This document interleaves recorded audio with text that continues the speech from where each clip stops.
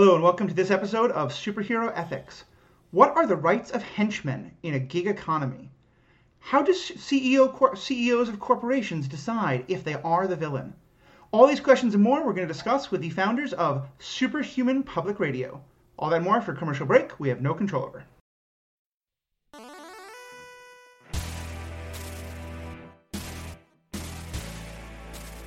Welcome back. My name is Matthew. I'm your host. And today I have an episode I've been really excited to be a part of ever since these folks contacted me. There's a great radio show that's available on...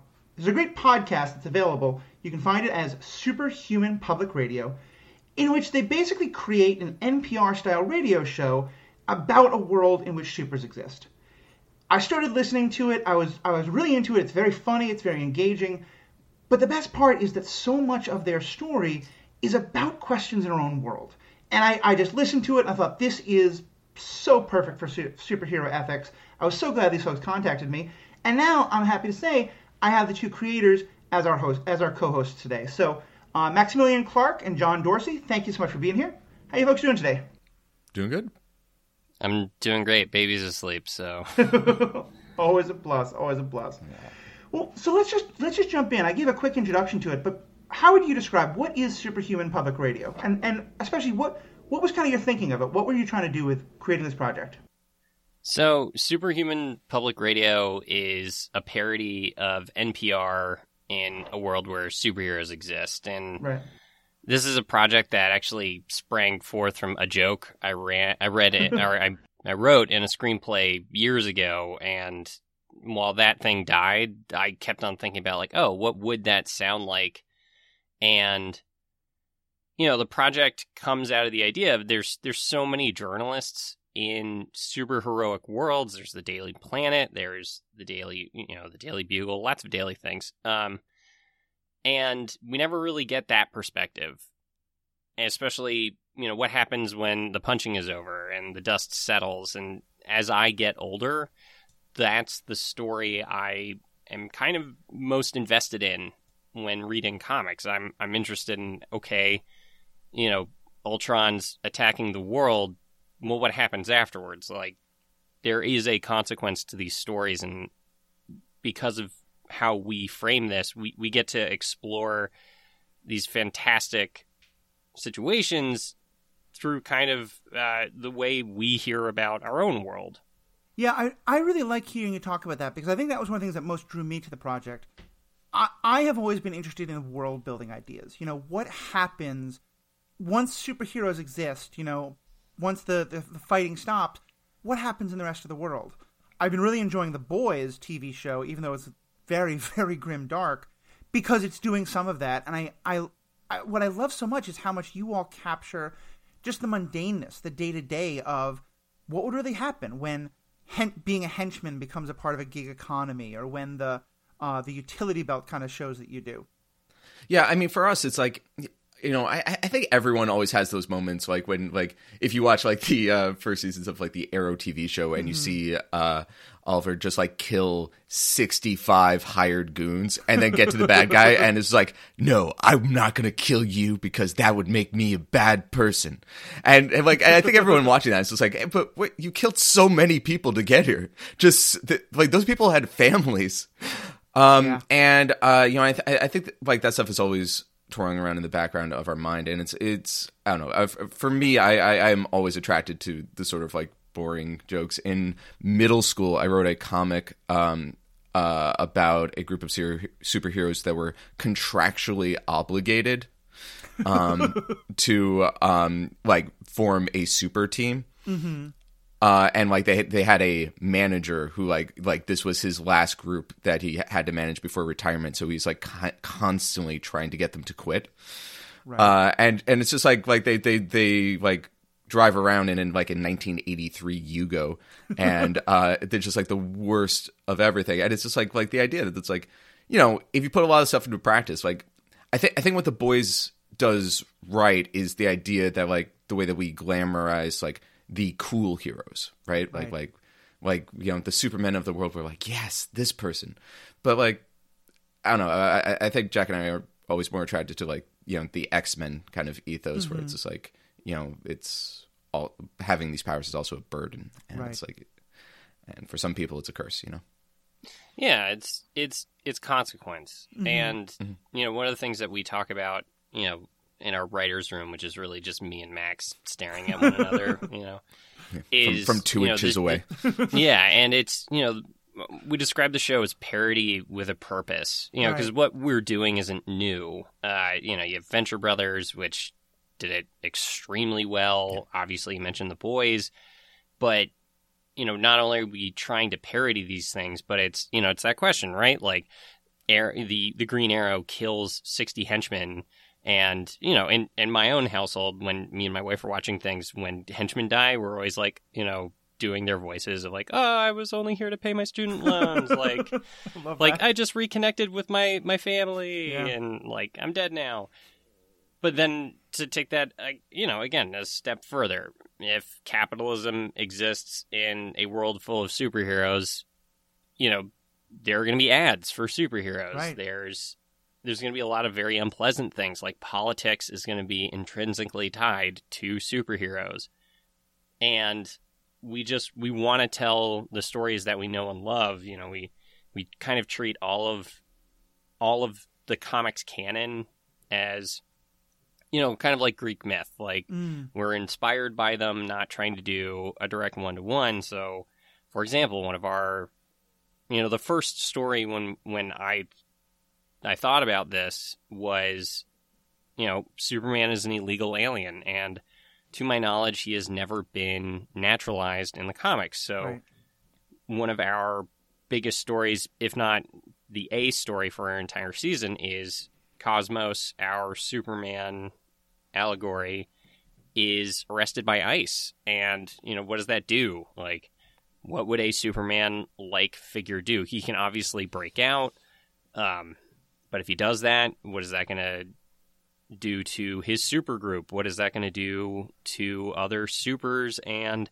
how children see him? Right. So it really spills out into the world where in comics you would get a story like that, and you learn like the director of ICE is, a robot, and he's having him arrested for this reason, and everything gets solved. But in the real world, we don't get to punch our way out of things. Like, we have to go through policy, and this stuff takes a really long time. And it's really fun to write these stories using the rules of the real world. Right. I think that's one of the things that most drew me to your project. First, I just want to quick say on the thing about Arrow, what has become almost kind of a cliche on this show because we talk about it so often. My personal favorite of those, what the camera sees and what it doesn't see, is that Daredevil, personally my favorite probably comic property on TV in the last couple of years, who constantly maintains that he never kills people. He just hits them in the head with a metal pipe again and again and again. And so I'm now kind of envisioning this world of, the hospital of people with severe brain damage and not that have died, of all the people Daredevil has hit over the years. But I really like the way you talk about that. And I want to ask more there.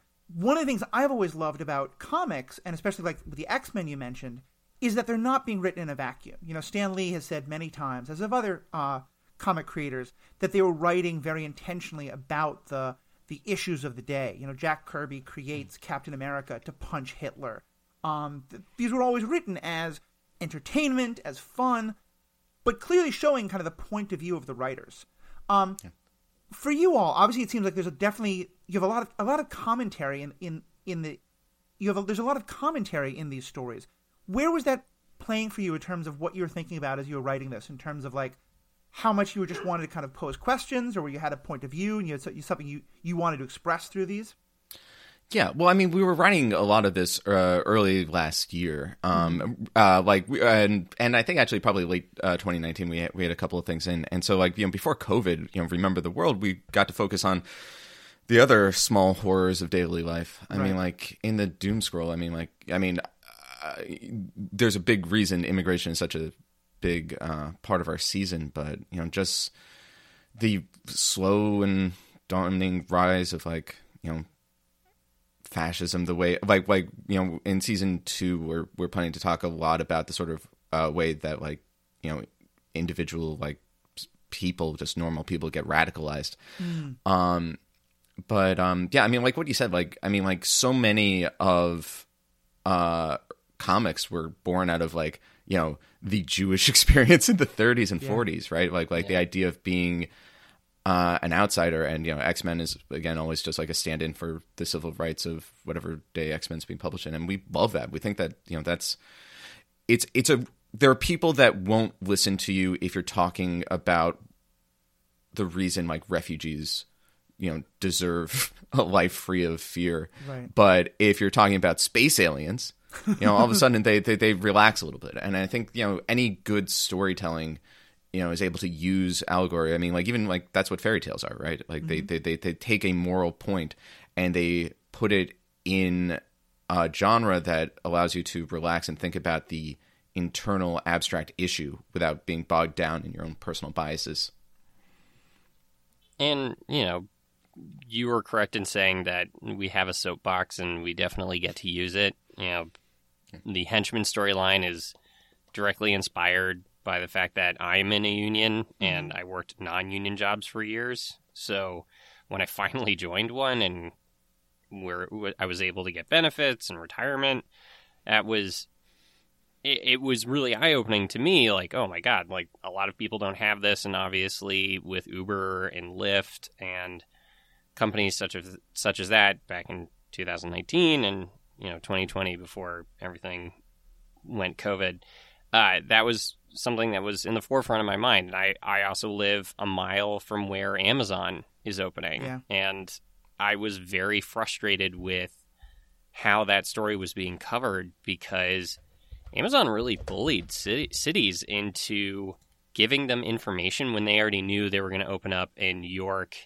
and in Virginia. And just to jump in there, for those folks who have not heard the show yet, though I very much encourage you to do so, what John is talking about is some of your first stories are about the I guess I can best describe it as the henchman gig economy, right? You do this great thing about going undercover with students who are trying to pay their loans or other people who are kind of down on their luck, and so they sign up for these like henchmen for hire groups or, you know, a getaway driver for Lyft things. And I thought that's one of the one of the things I'm most connected to from the very beginning is that you have these great stories about people who they don't want to be part of an evil plot. They just, this is how they can pay the bills. And then, of course, you know, that means they get in the way of the superheroes as they're fighting their way to freedom or whatever. Yeah, well, and something that we explore a lot, which I think we have a lot of fun with, is it's like, you know, if you look at our own world, like what is a supervillain? I mean, like, you know, the tobacco industry killed more people than Lex Luthor ever did. Yeah. Right? And it's just like, you know, we have these sorts of being evil that are kind of normalized. And so, like, in a superhero world, it is kind of interesting to think about, like, yeah, I worked for Dr. Insano for 10 years. It was great. I had full dental, 6 months maternity leave. It was like incredible. Mm-hmm. I mean, and we didn't really hurt that many people when we blew up Idaho. I mean, it's like, you know, and being able to talk about stuff like that is just, I mean, Amazon, like, you know, has hired literal Pinkertons to chase down union formations, right? It's right. Like, you know, like how do you even tell when you're working for a bad guy? But on the like hero is working for an app thing. That's actually how Jack and I met.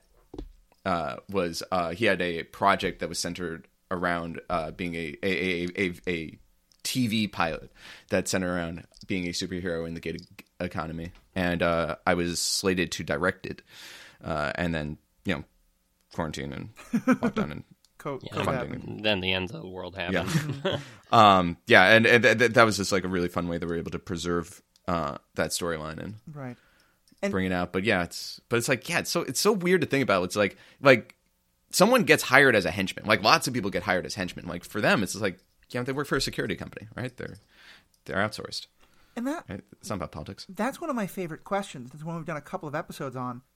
Just last night, because I'm kind of getting excited for the new show about Falcon and Winter Soldier, I went back and watched Captain America and the Winter Soldier. And, you know, of course, at the end of it, Cap and his friends are just going up and killing everybody who's on these helicarriers because the conceit is that they're all working for Hydra now. And I remember thinking, like, do we know that? How many of these are just S.H.I.E.L.D. agents who think that they're doing what their superiors are telling them to do because they're not questioning their orders? And, of course, all the moral problems you get into there. But it always occurs to me that once a show decides, here's the person we want our hero to punch, they really try to make it easy for you to not think about the moral value of that person.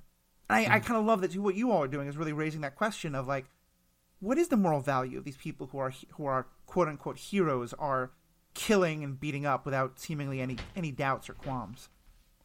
So one of the discussions that we've had, because the question that you raised is kind of the central conceit behind the show, right? Is to look at these very silly situation in comics and then kind of to say, all right, it's real world, this happened.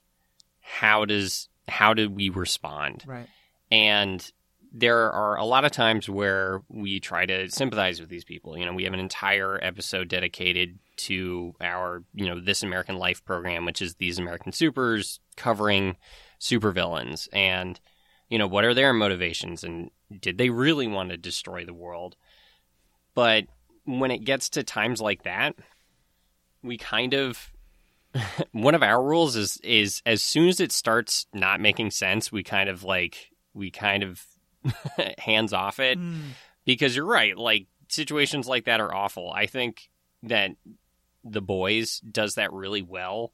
I can't remember which episode, but when Homelander, it's when Homelander is finally allowed to go abroad, right, and you see him help American soldiers, and you see how grim that is, and he just winds up killing all of these insurgents who are probably, they're presented in such a way where they're not just outright terrorists, bad guys, and like some of them are very young. I know one is like 16 and right, Homelander cuts him in half and he just turns around, thumbs ups the soldiers and he's like, you guys, you're the real heroes, and he flies away. Like the Boys gets to kind of deal with that really well, at least on SPR.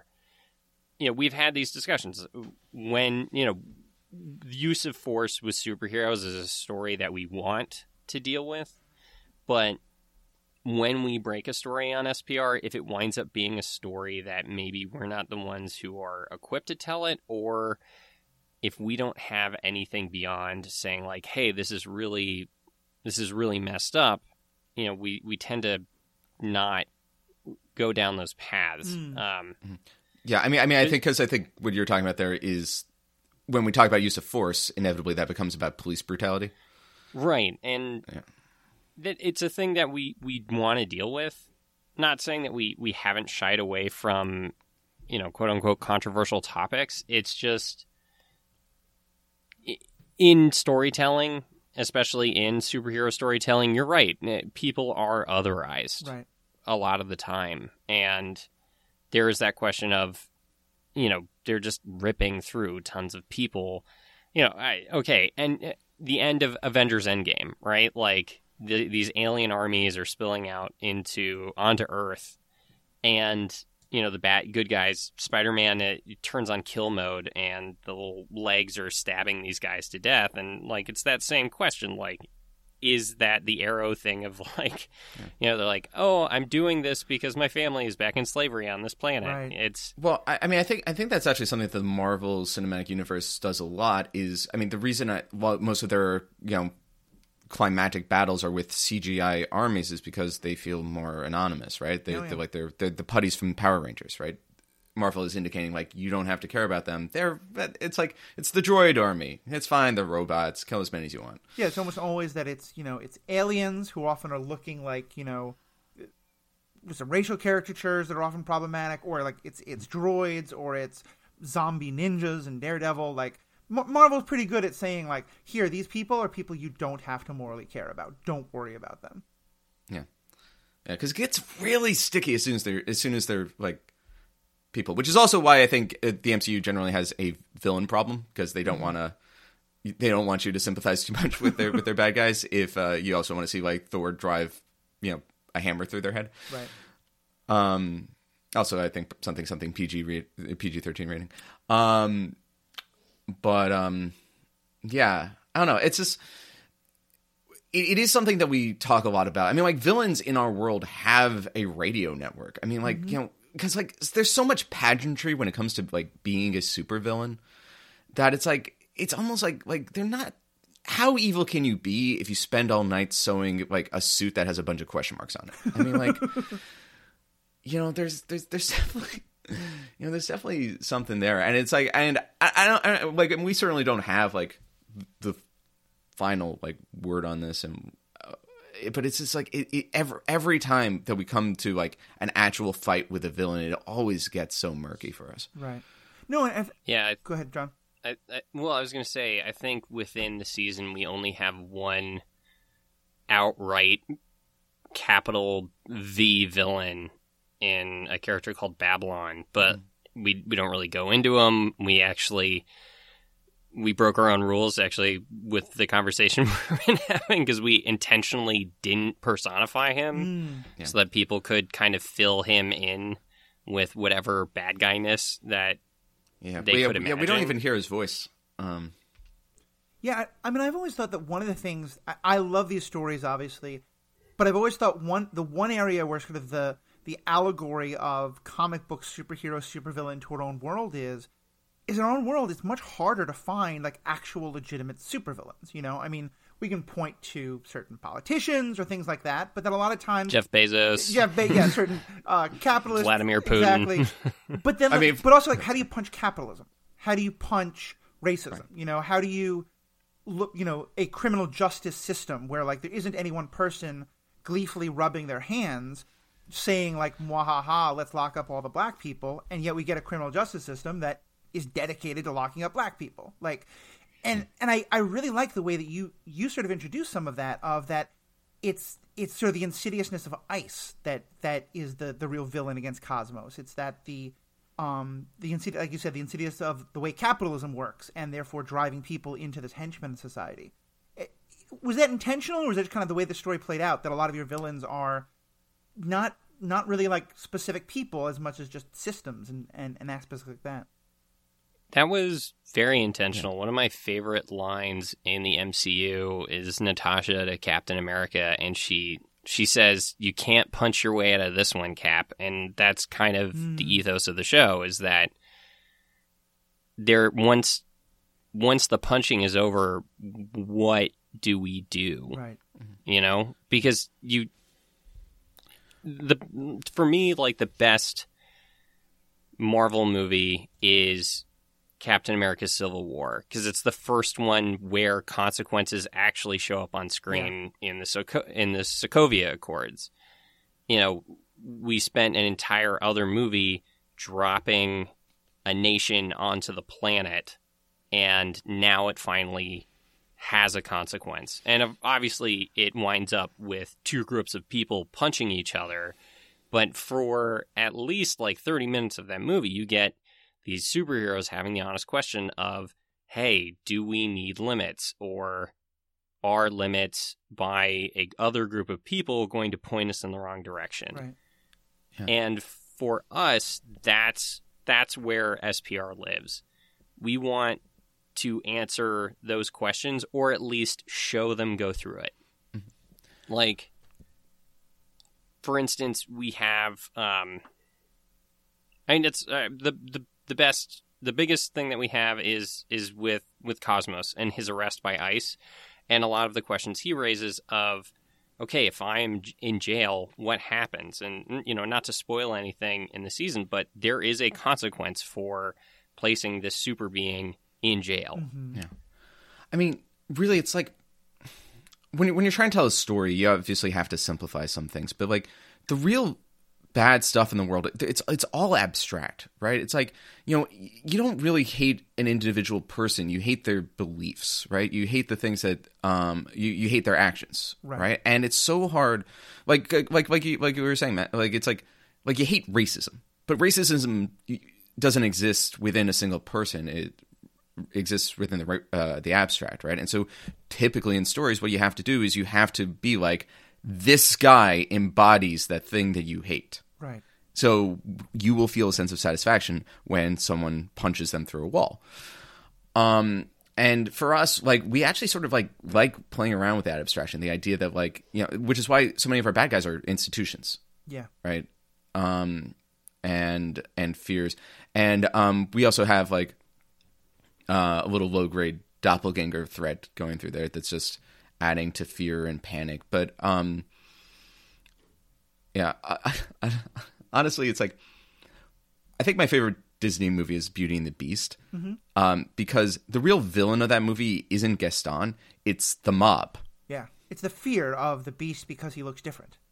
Yeah, and I think that what we really try to play around with is that like yeah, you don't hate, you know, this person, you hate that everyone's listening to them. Yeah, right, and yeah, and what do you do with that? And definitely Cosmo's journey is a big one. And in a lot of our individual segments, we get to talk about different aspects of, you know, fear and. Well, so let's talk about Cosmos, because that is obviously kind of I would very much describe it as the A story. It's kind of the through line of the whole thing is from your first episode to your last episode is just kind of the ongoing story of what's happening. What was the impetus? Why did you pick that particular story? And the way in which it's obviously an allegory, a metaphor for immigration and immigration fears and all that's happening in this country now.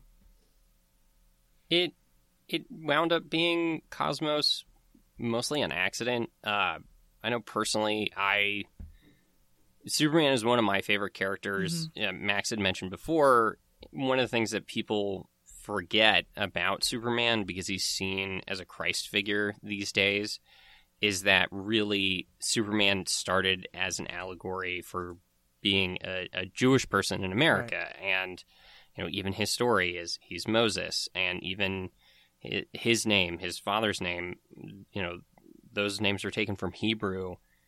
So personally, I've had a lot of, you know, everybody who reads comics are like, I have my comic book story. And, you know, this is one of those things that I've thought about with Superman forever.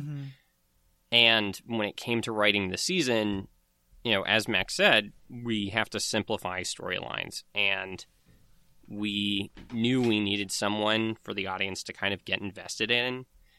And it's especially hard because we have a news format. You know, we don't get to tell the stories as they happen a lot of the time, unless it's one of our very rare live coverage episodes. We're telling them after the fact, so we have to do it through interviews, through...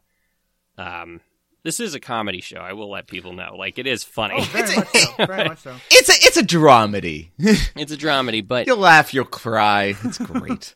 It became a story that we were very invested in, because obviously the show came out of, you know, the Trumpian era, right. The Trump era, whatever we're going to call it, the hell years. And every time you turned on the news, it was this strong man just bullying immigrants. And, you know, what would happen if you bullied the strongest man on the planet who's an immigrant? And it's just, I feel like we were definitely inspired by the news and how it was everywhere at the time. Well, I mean, you know, obviously everything is about COVID now, but I feel like before COVID, you know, we were just learning about horrific things that were happening to immigrants. For sure. Yeah, and it's like my wife's family is Mexican, and like, you know, we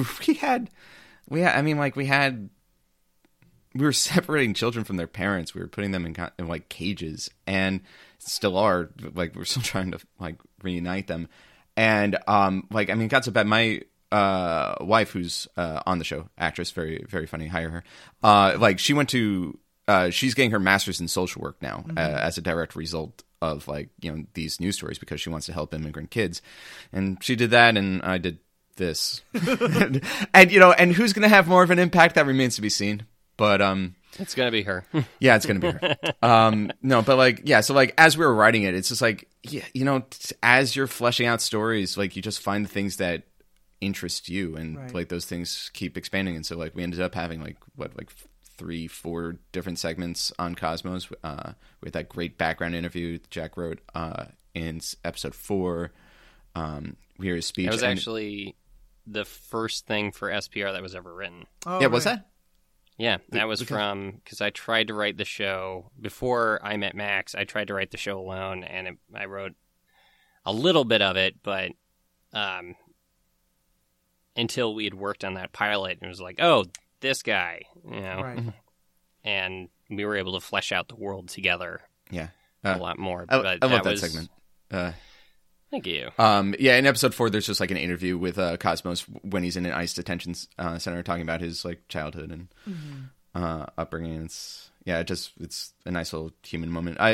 What I like about our show's format is because we're pulling all these different kinds of NPR programming, we get to tell all sorts of different stories in lots of different ways. Right.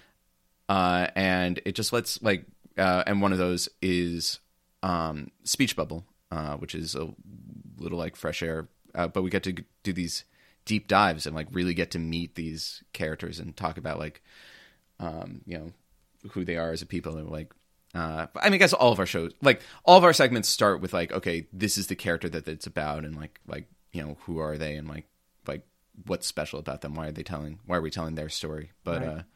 Like John, you said earlier that obviously you're kind of limited by the sort of NPR style format.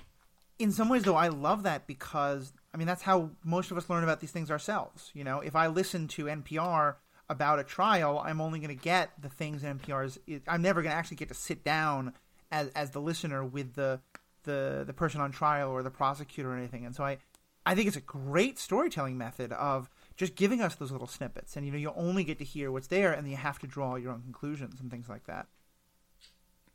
And thank you. And in saying that, it is limited, good art comes out of limitations. Right. Yeah. And we've found a lot of ways to tell a story by being limited in those in that fashion. As I said, we tend to stay away from the live action storytelling. We're trying to really nail that news voice and stay away from it being, even though it's one of my favorites, like the War of the Worlds. Right. Obviously that's like the biggest inspiration behind this, but that was all present tense. Mm-hmm. So yeah, well, we actually just spent like the last 3 weeks cracking something in season 3 because of that limitation. It's like because there's a story that we wanted to tell, but like it only made sense to tell it in a certain way, and like for weeks we were just like, no, this is definitely the story, but how do we put it on our show? Yeah. And I think we actually found a way that's going to be very, very cool. But that's born out of saying that like we're not going to compromise on our format. So how do we make it work? One of my favorite things that you all do, just in terms of the world building, is because it really made me think about something in our own world. You just casually mention how everyone feels about 7/20, and that clearly some terrible thing happened on July 20th. And unless I missed it, you never really actually explain it that much. And it got me thinking about how, like, obviously I think very clearly it's an allegory to 9/11 and how that phrase is just now so much part of the lexicon that if someone came to Earth who'd never heard about the terrorist attack on 9/11, they'd probably have no idea why we keep mentioning 9/11 all the time without any context or any explanation. And so I just thought that was a great little bit of world building and just a commentary there of, these things become so much part of the lexicon that you mention them again and again without even going into it much. Yeah, well, and part of one of the big things. Oh God, like when we started writing the show, there was so much talk about like, okay, how far back in history do we have to go back and change things? Yeah. Like we had talks about like, hey, would colonialism still have happened if people had superpowers? And it got so complicated. And it was like, and we solved this by just doing the thing where like most like there was just like a boom of people with superpowers in the mid 20th century. Mm-hmm. Like there were people with powers before then, but just because we just found like we wanted our show to have like a complete world behind it, right? We wanted it to feel lived in, right?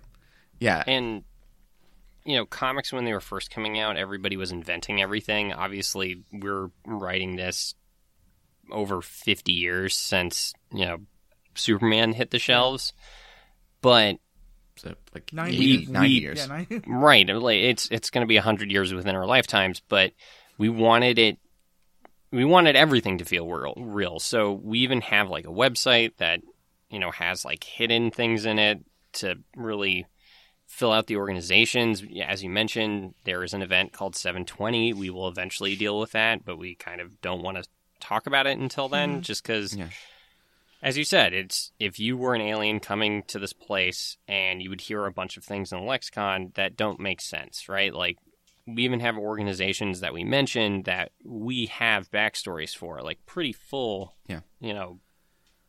pretty full world building. We're just not going to throw it in until it's necessary, but it informs everything that we do. Sometimes it's the opposite, and sometimes like in a segment we'll casually mention a hero that like is from the 70s or from the 80s, and then we'll be like, well, I guess that hero is part of the canon now. I wonder what they did. Yeah. Right, but we wanted everything that we throw into the show is to make this thing feel real. It's the reason why we have fake ads. Right. You know, when we talked about the format of the show, and that was one of the first things. Okay, what is being sold to superheroes? And they're a ton of fun to write. Like, you know, I really love.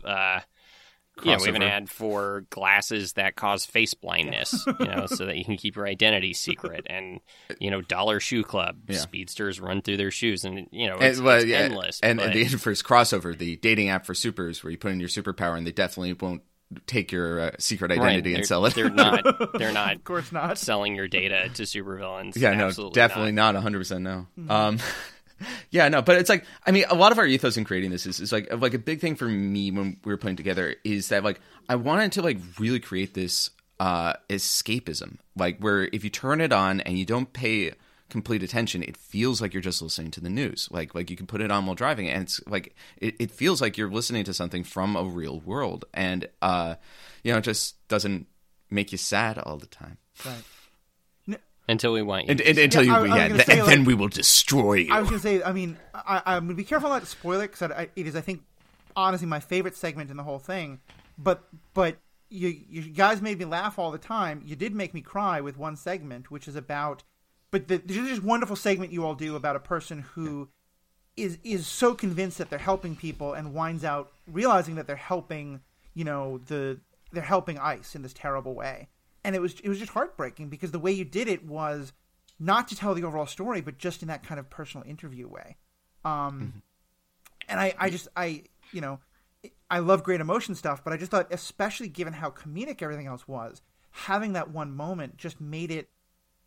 I'm kind of wondering if you can talk about how intentional that was, because it seems like it's both it is so powerful, and also one of the ones that most makes the points that y'all are getting at. Yeah, the segment you're talking about, I mean, we definitely knew it was gonna like punch people in the gut. Yeah, I love that. I love everything about that segment. We got we actually gender flipped the role because we got a great audition for it, and I just and.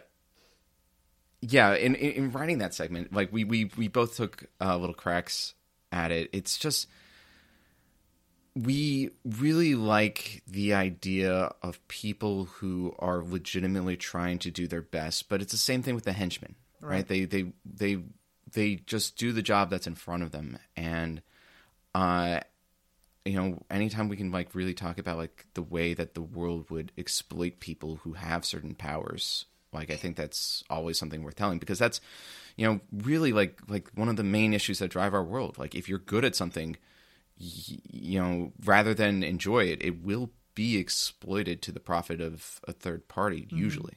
Like, you know, if you're a great athlete or artist, or, you know, invent like the cure for a disease, like there's someone, you know, with their hands in their pockets waiting in the shadows to capitalize on it. And, you know, just from a storytelling standpoint, you know, dramatic movies have funny moments. And even though we wanted this to be a parody and very funny, we knew that there were going to be times where we could tell stories that mattered. Right.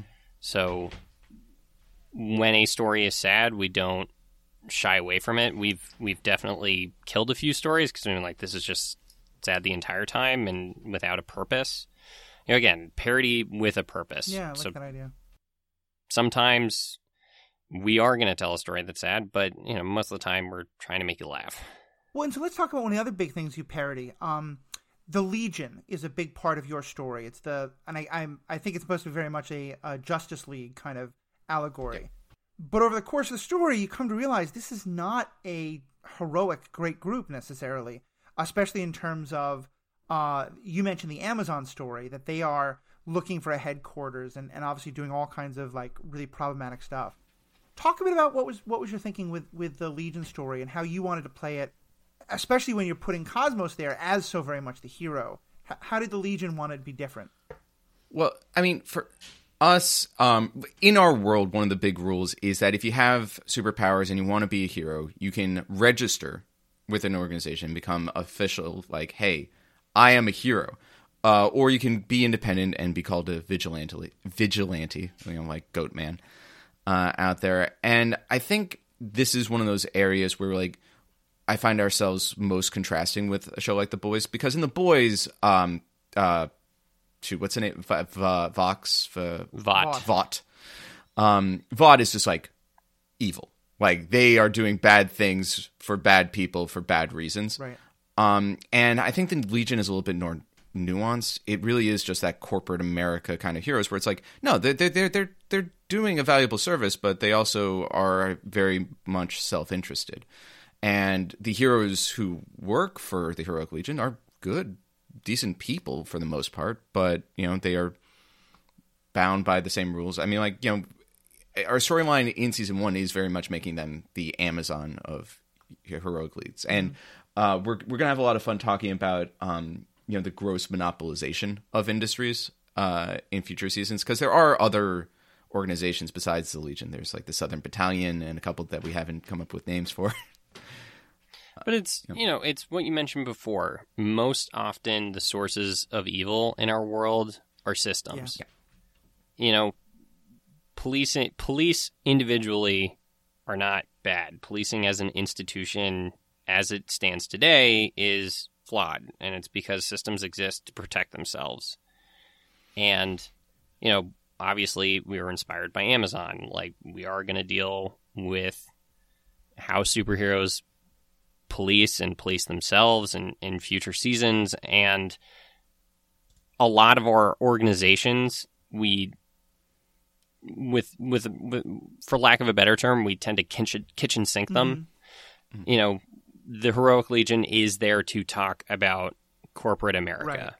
Yeah. But also the police. It's actually funny that it is this weird hybrid between police union and corporation, which in reality, I mean, like, that's what the Justice League is, right? Because this is our response to, like, you know, criminals in the world, and so therefore police union. But it's also a brand, right? And they sell merch, right? They have characters that are well known. They're celebrities, right? So it is walking that middle line, but because of that, it has the flaws of both of those kinds of organizations. Right.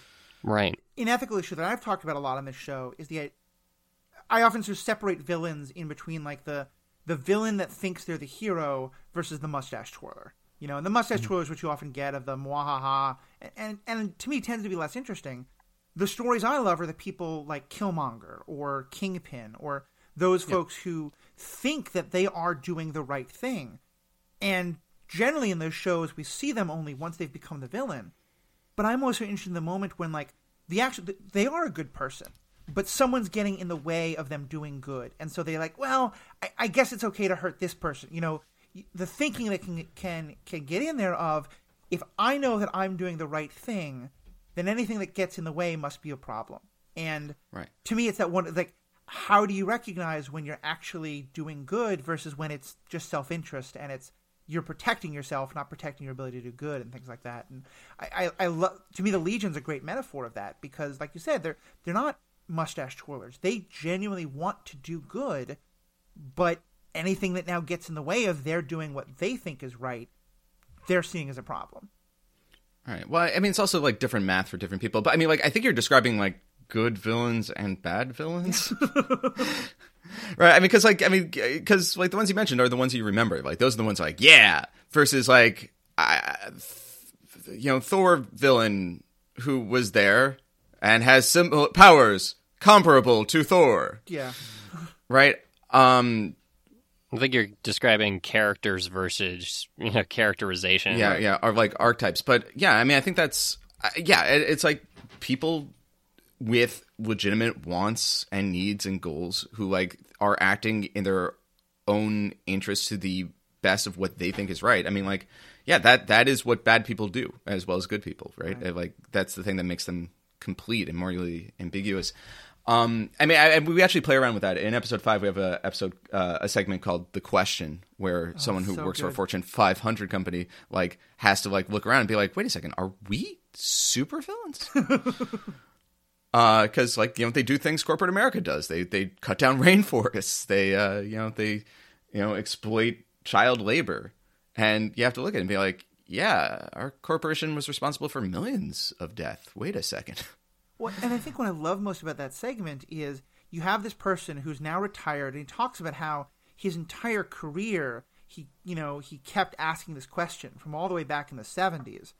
And at one point, you have the reporter asking him, I think, just, well, but you kept going to work every day, and the person's response, well, of course, like there's this that sense of the person who's now having this idea of like, well, I always felt guilty about it, but that guilt never made me stop.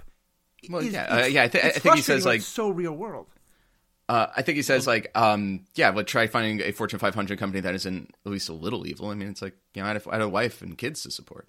It's the most disappointing thing about the world is that evil is boring. Yeah, evil is never sexy. Evil is just it's number crunching. It's the Nazis when they did everything that they did. It was really. Nobody was laughing or anything like that. It was just like, oh, we're going to take these people, put them here, and do it again. Right. That's just it. And it just all became math. Mm-hmm. Yeah. And a single death is a tragedy, a million deaths is a statistic. Right. And that's one of the things that we cover a lot on the show is,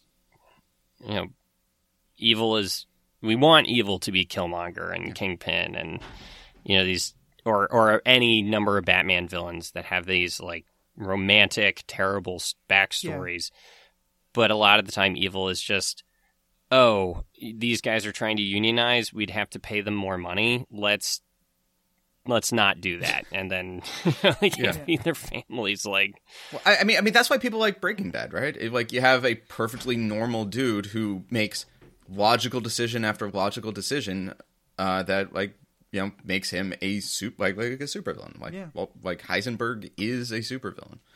Also, sidebar, I want to see a Batman comic where it's Walter White versus Batman. That would be I love that. Like that would be top tier Batman villain for me.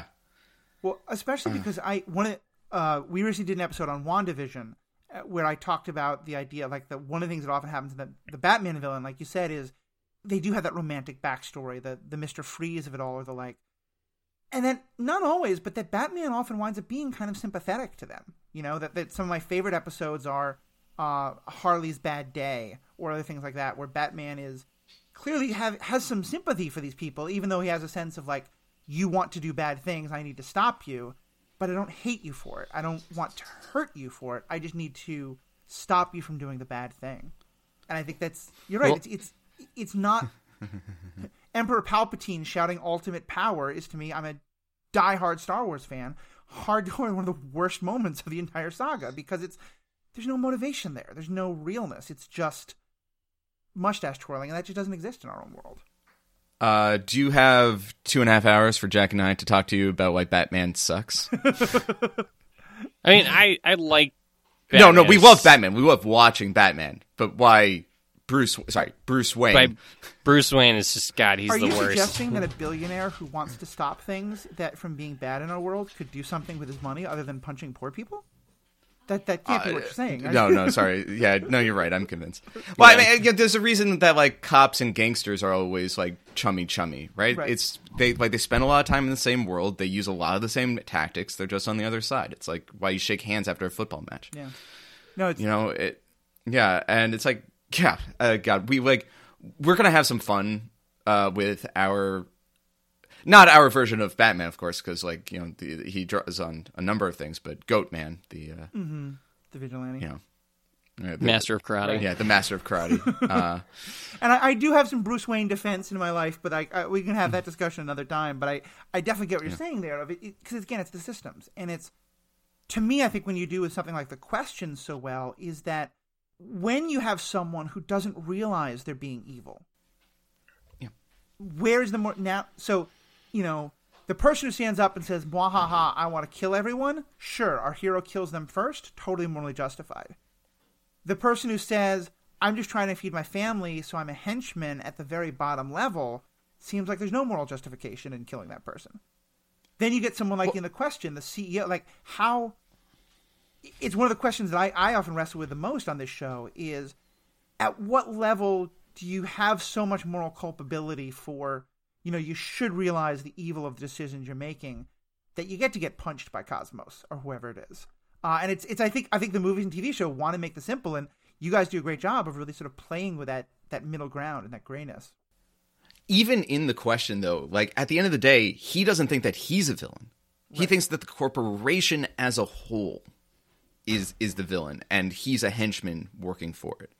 And I think that's really what we play around with. Like it's not like any individual person here. It's you are working together and doing evil. With your powers combined, you are Captain Evil. Evil Pants. Evil Pants. Yeah, that got away from me a little bit. Yeah, but like, and in that story you have the Heroic Legion never stops them, but they do stop the other corporations because it is headed by a supervillain who wears a fun costume. Right. And that's the main difference. Right? Yeah. We keep things gray on purpose because the second we turn it black and white, we're just doing our version of comics. Mm-hmm. And which we love. Which we love. No, I mean, if Marvel or DC were to call tomorrow and it's like, we want this show, but in our universe, we'd be like, great, it's gone. we have a bad guy that has the same powers as the good guy. It's going to be great. He wants to blow up the sky using a laser. Oh. It's a dark mirror, but it's fine. Yeah, right? It's fine. Yeah, no. Well, actually, it's funny that you mentioned that.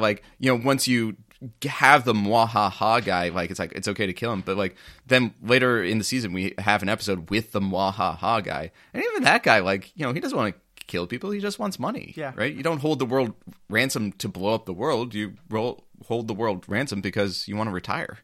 I think one of my favorite parts, as part of that Cosmos story, you have a couple of interviews with different people, from different perspectives, and you have one supervillain being interviewed from, I think, a prison on the moon, who's saying this is terrible. Cosmos deserves the right to stay in America so I can defeat him in true, villain fashion. And it's just this wonderful, kind of like you said, the cops and robbers. It's kind of that, no, I want him to be able to be in the ring so that I can defeat him and turn him into atoms, but don't deport him first. And it's just such a wonderful, of course that's the perspective this guy would have.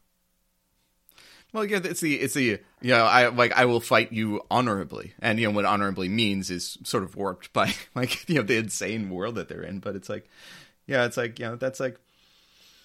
it's like when the other team has to concede because they don't have enough players, right? It's just that's not how you want to win. Yeah. And we also don't aim for true realism a lot of the time. What? Because the comics are best when they're silly.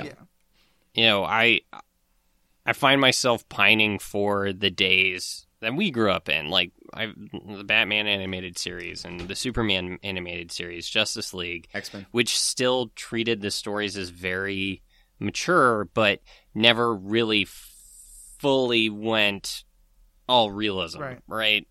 One of my favorite Joker moments is when he's talking with his accountant and he's like, "What? You haven't paid my taxes yet?" And he's like, I'm not afraid of Batman, but I'm afraid of the IRS. They took down Capone. It was wow, I love that moment.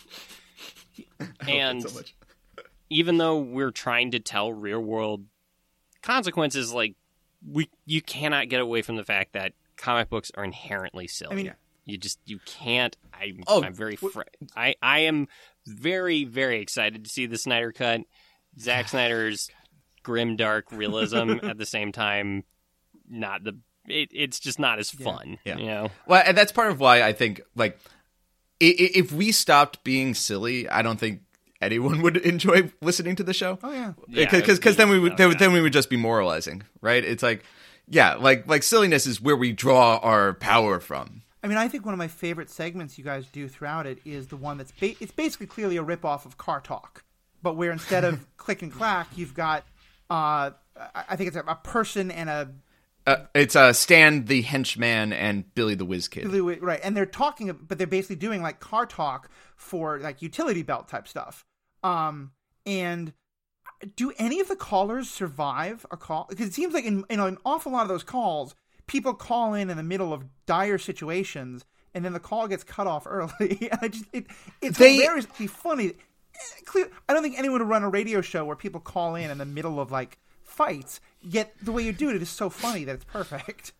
I think we've established that maybe everyone lives at the end. Maybe we're gonna let you decide. Yeah, we're gonna tell you. Yeah. I mean, you know, because I think I remember the second one. The second one. Oh my god, no, yeah, no. Well, no.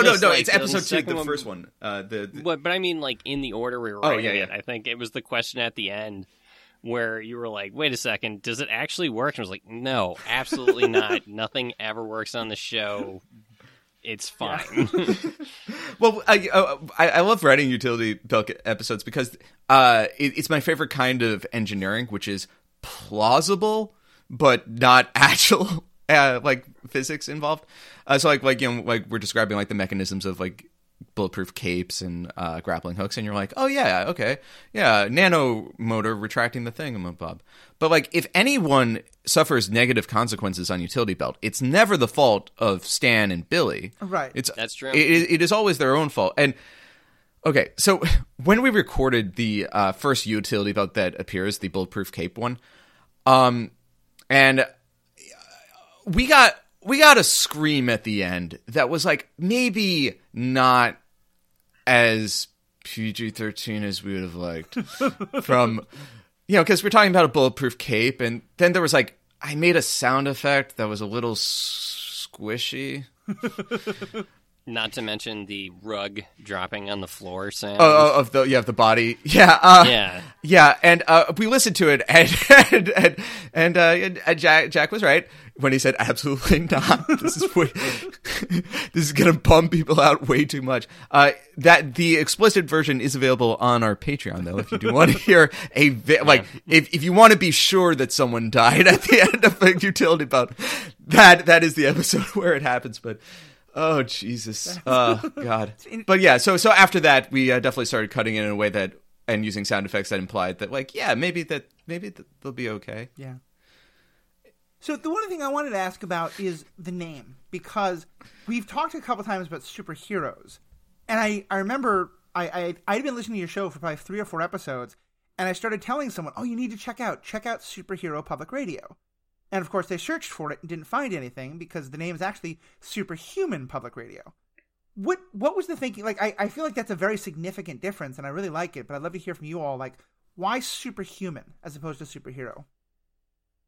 Well, not everybody's going to be a superhero. Right. And what, like, you know, in the world building of the show, we've decided, you know, we were trying to think, okay, how many people have superpowers? And the number that we landed on is essentially like, what is the number of like queer people in the world, right? It's something that a lot of people, there's no 100% solid number because not everybody is open about it. Yeah. But essentially around in the human population, it's like what, 22 to 18% of the human population probably identifies somewhere on the LGBTQ spectrum. Right. Yeah. Right? Though it's funny, like in the 90s, it was like, yeah, probably like 8 to 10% of people. And then, you know, we stopped basically criminalizing being gay, and then it doubled very rapidly.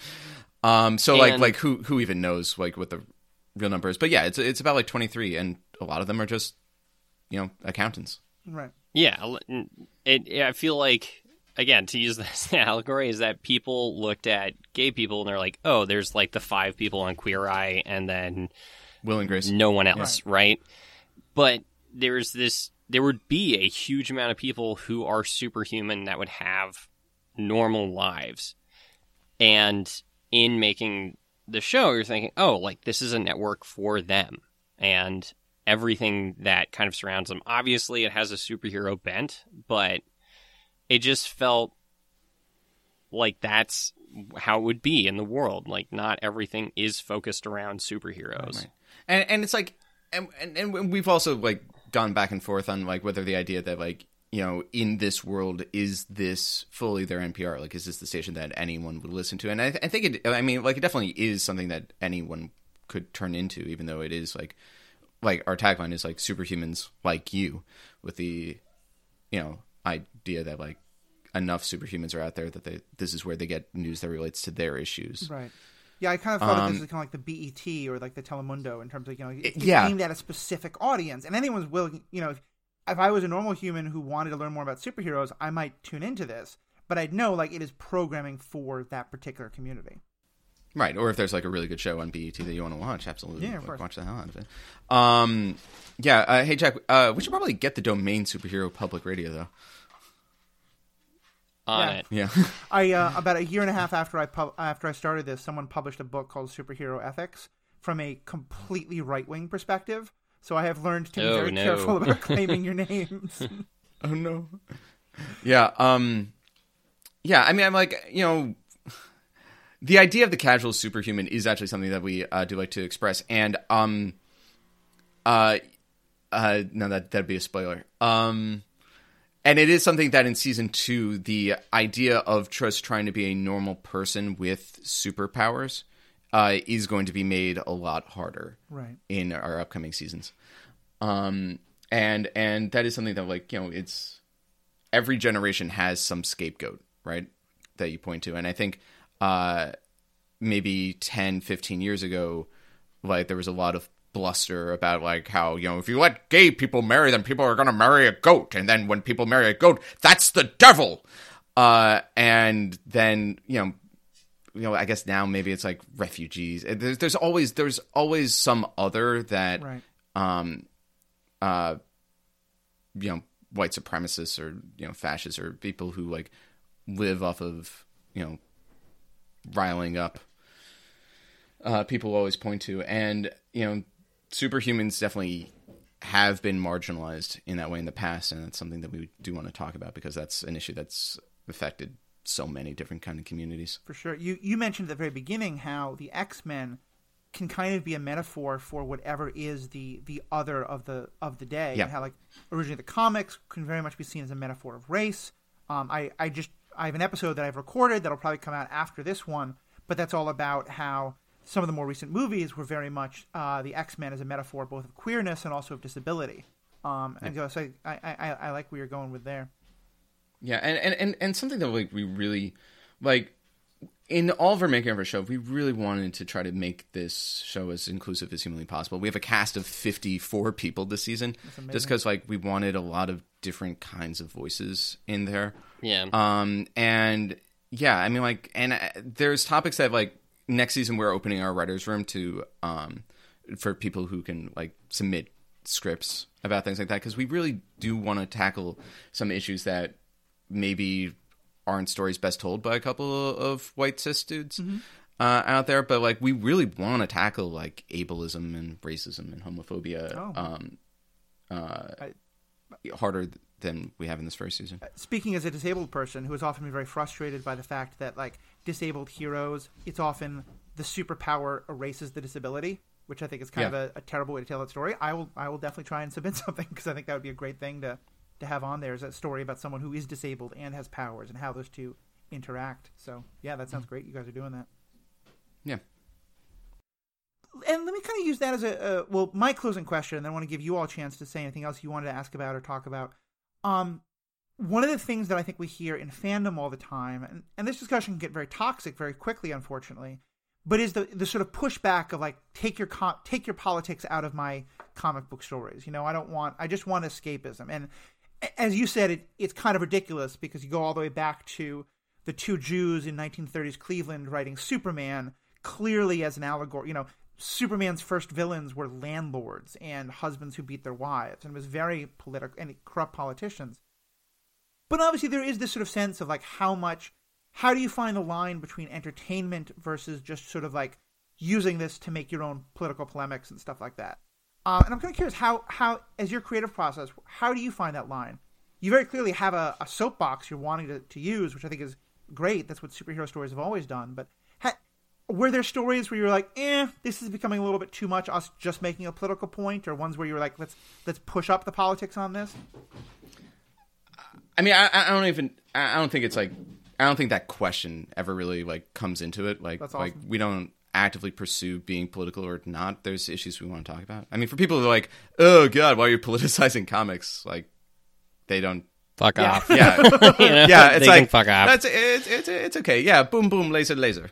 Yeah, like those people just don't know anything about comics, or why they exist, or art, or any medium. Yeah, basically, like if you want an artist to create something that is totally apolitical, I'm sure there's an AI that someone's working on that will gladly do it. But like the act of creating anything is political in some way. It's just how much do you tame yourself? I mean, I'm a big believer that the idea that if you say nothing about politics, you're making an active statement in favor of the status quo, and that once you enter into the world of superhumans once you enter into the world of people who are using force to stop others from doing things they think are wrong, you're by definition making a commentary on the police or on, any use of authority to use violence to stop others from doing what they're doing. And so, I like that perspective of just, of course there's going to be a commentary in it, so you might as well shape it to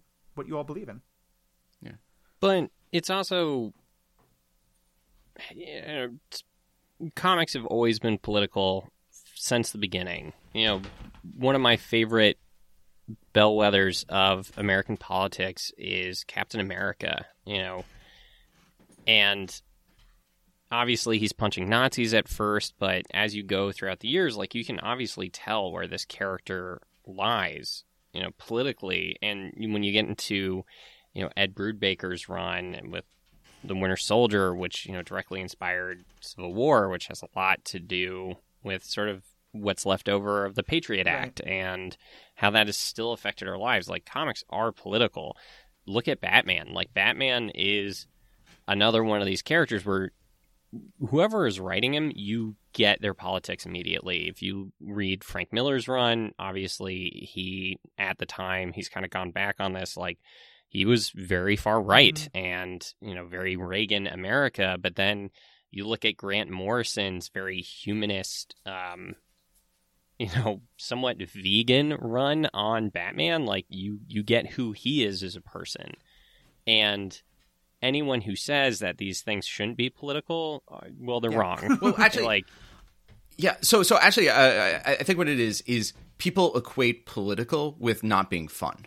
And I think when people say this is like political, what they mean it's too soapboxy. Like they have taken to exposition, and it is more important to be saying the point than to convey the point. Right. And also, sometimes those people are just bummed out by politics that go against what they believe. That's right. Which, they should be taking a long, hard look at themselves. Whenever I've heard comics shouldn't be political, a lot of the time I heard it about the X-Men, which made my head want to explode because they are literal social justice warriors. Like, that could be the name of the comic, and really nothing much would change. However, when it comes to our show, like, we have stepped on stories that we've thought we need to do more research on. This might pop up, Max, you can tell me if you want to cut it out. One of the stories that we had talked about for season 1 was having a Joker analogy and whether it was moral or not for this character not to have been put to death. Because obviously in the comics, like, the Joker breaks out of Arkham Asylum, he kills a lot of people, Batman catches him and throws him back in, right? Right. On a surface level, like, we should kill this guy so he stops killing others. But we don't live in a world where we're at risk of Superman or supervillains breaking out all the time. We do live in a world where people are put to death unjustly. Right. And, how do we approach this story using both sets of rules, right? If we tell the story, like how do we do it in such a way where we honor comics, but we also do not ignore the horrific realities of the death penalty? And we stopped that story. Yeah. And it is something we do want to tackle at some point. Whether we do, I don't know yet. It's just like, we want to make sure that we do the research before we say something. Right. Because it's hard not to draw a moral out of a story. Because, like, especially in doing something that, like what we're doing, where some things are very much intentionally tied to something. Like, if we do a death penalty episode, does it become a statement on the death penalty?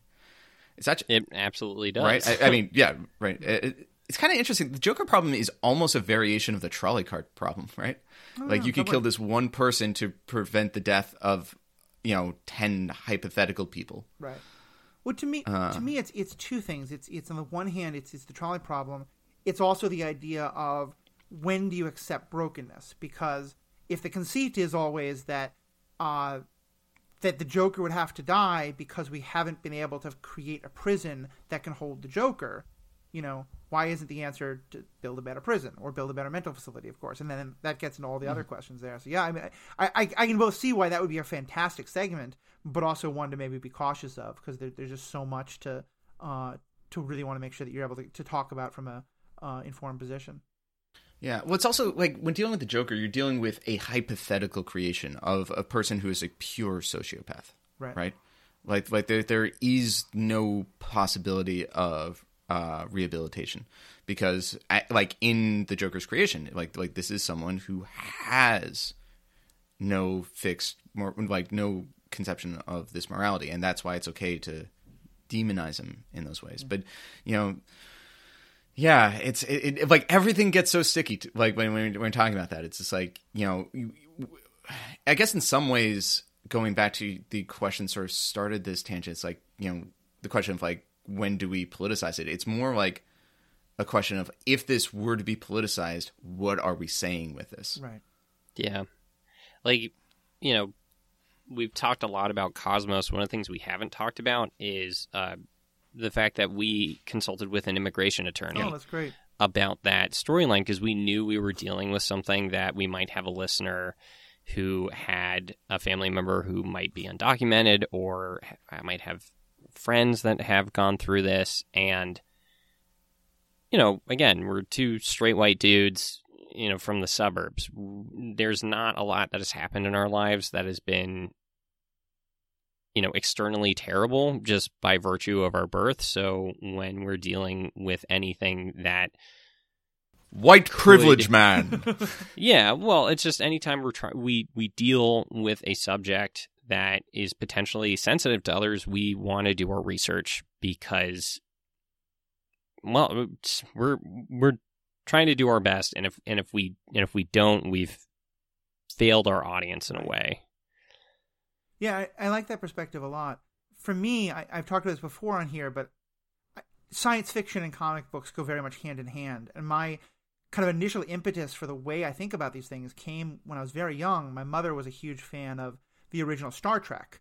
And when I was like 7, 8, 9 years old, she and I would sit down and watch episodes of the original series when it was on syndication.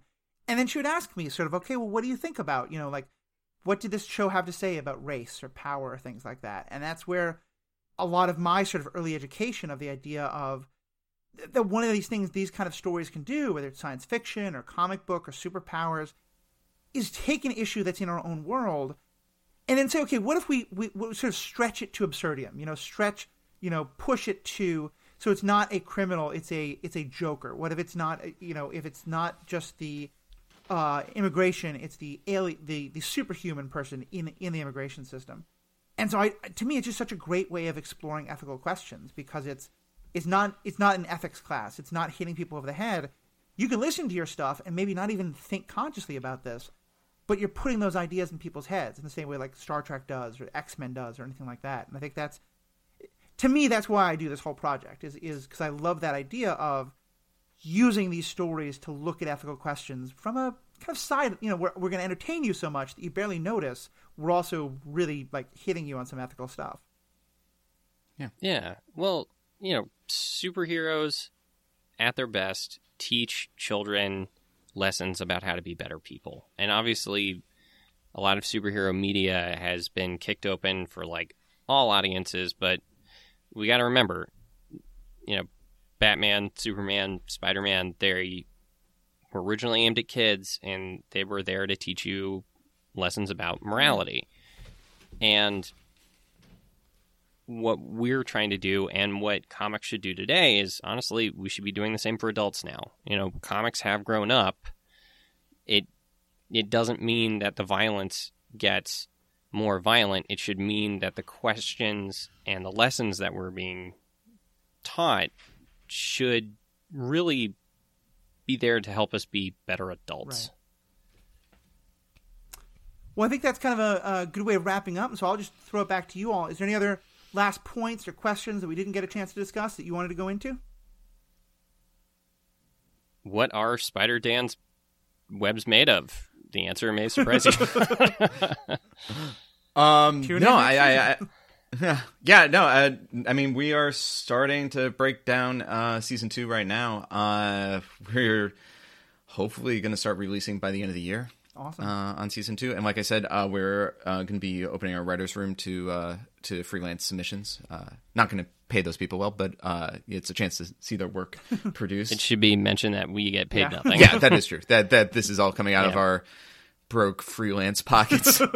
Yeah, and our Patreon. Understandable. And our Patreon. So I can't pay my guests except in exposure. So this is the for those folks who are really interested now. Obviously, I hope everyone subscribes to Superhuman Public Radio. It's easily found on like Podbeam or any of the podcast things. But beyond that, if folks want to support you all with Patreon or find more of each of you, what are the best ways they can do that? Well, every social media and website we have is SPR, Superhuman Public Radio, SPR Pod. So Facebook, Instagram, Twitter, our website even, sprpod.com will get you there. And our Patreon, also SPR Pod.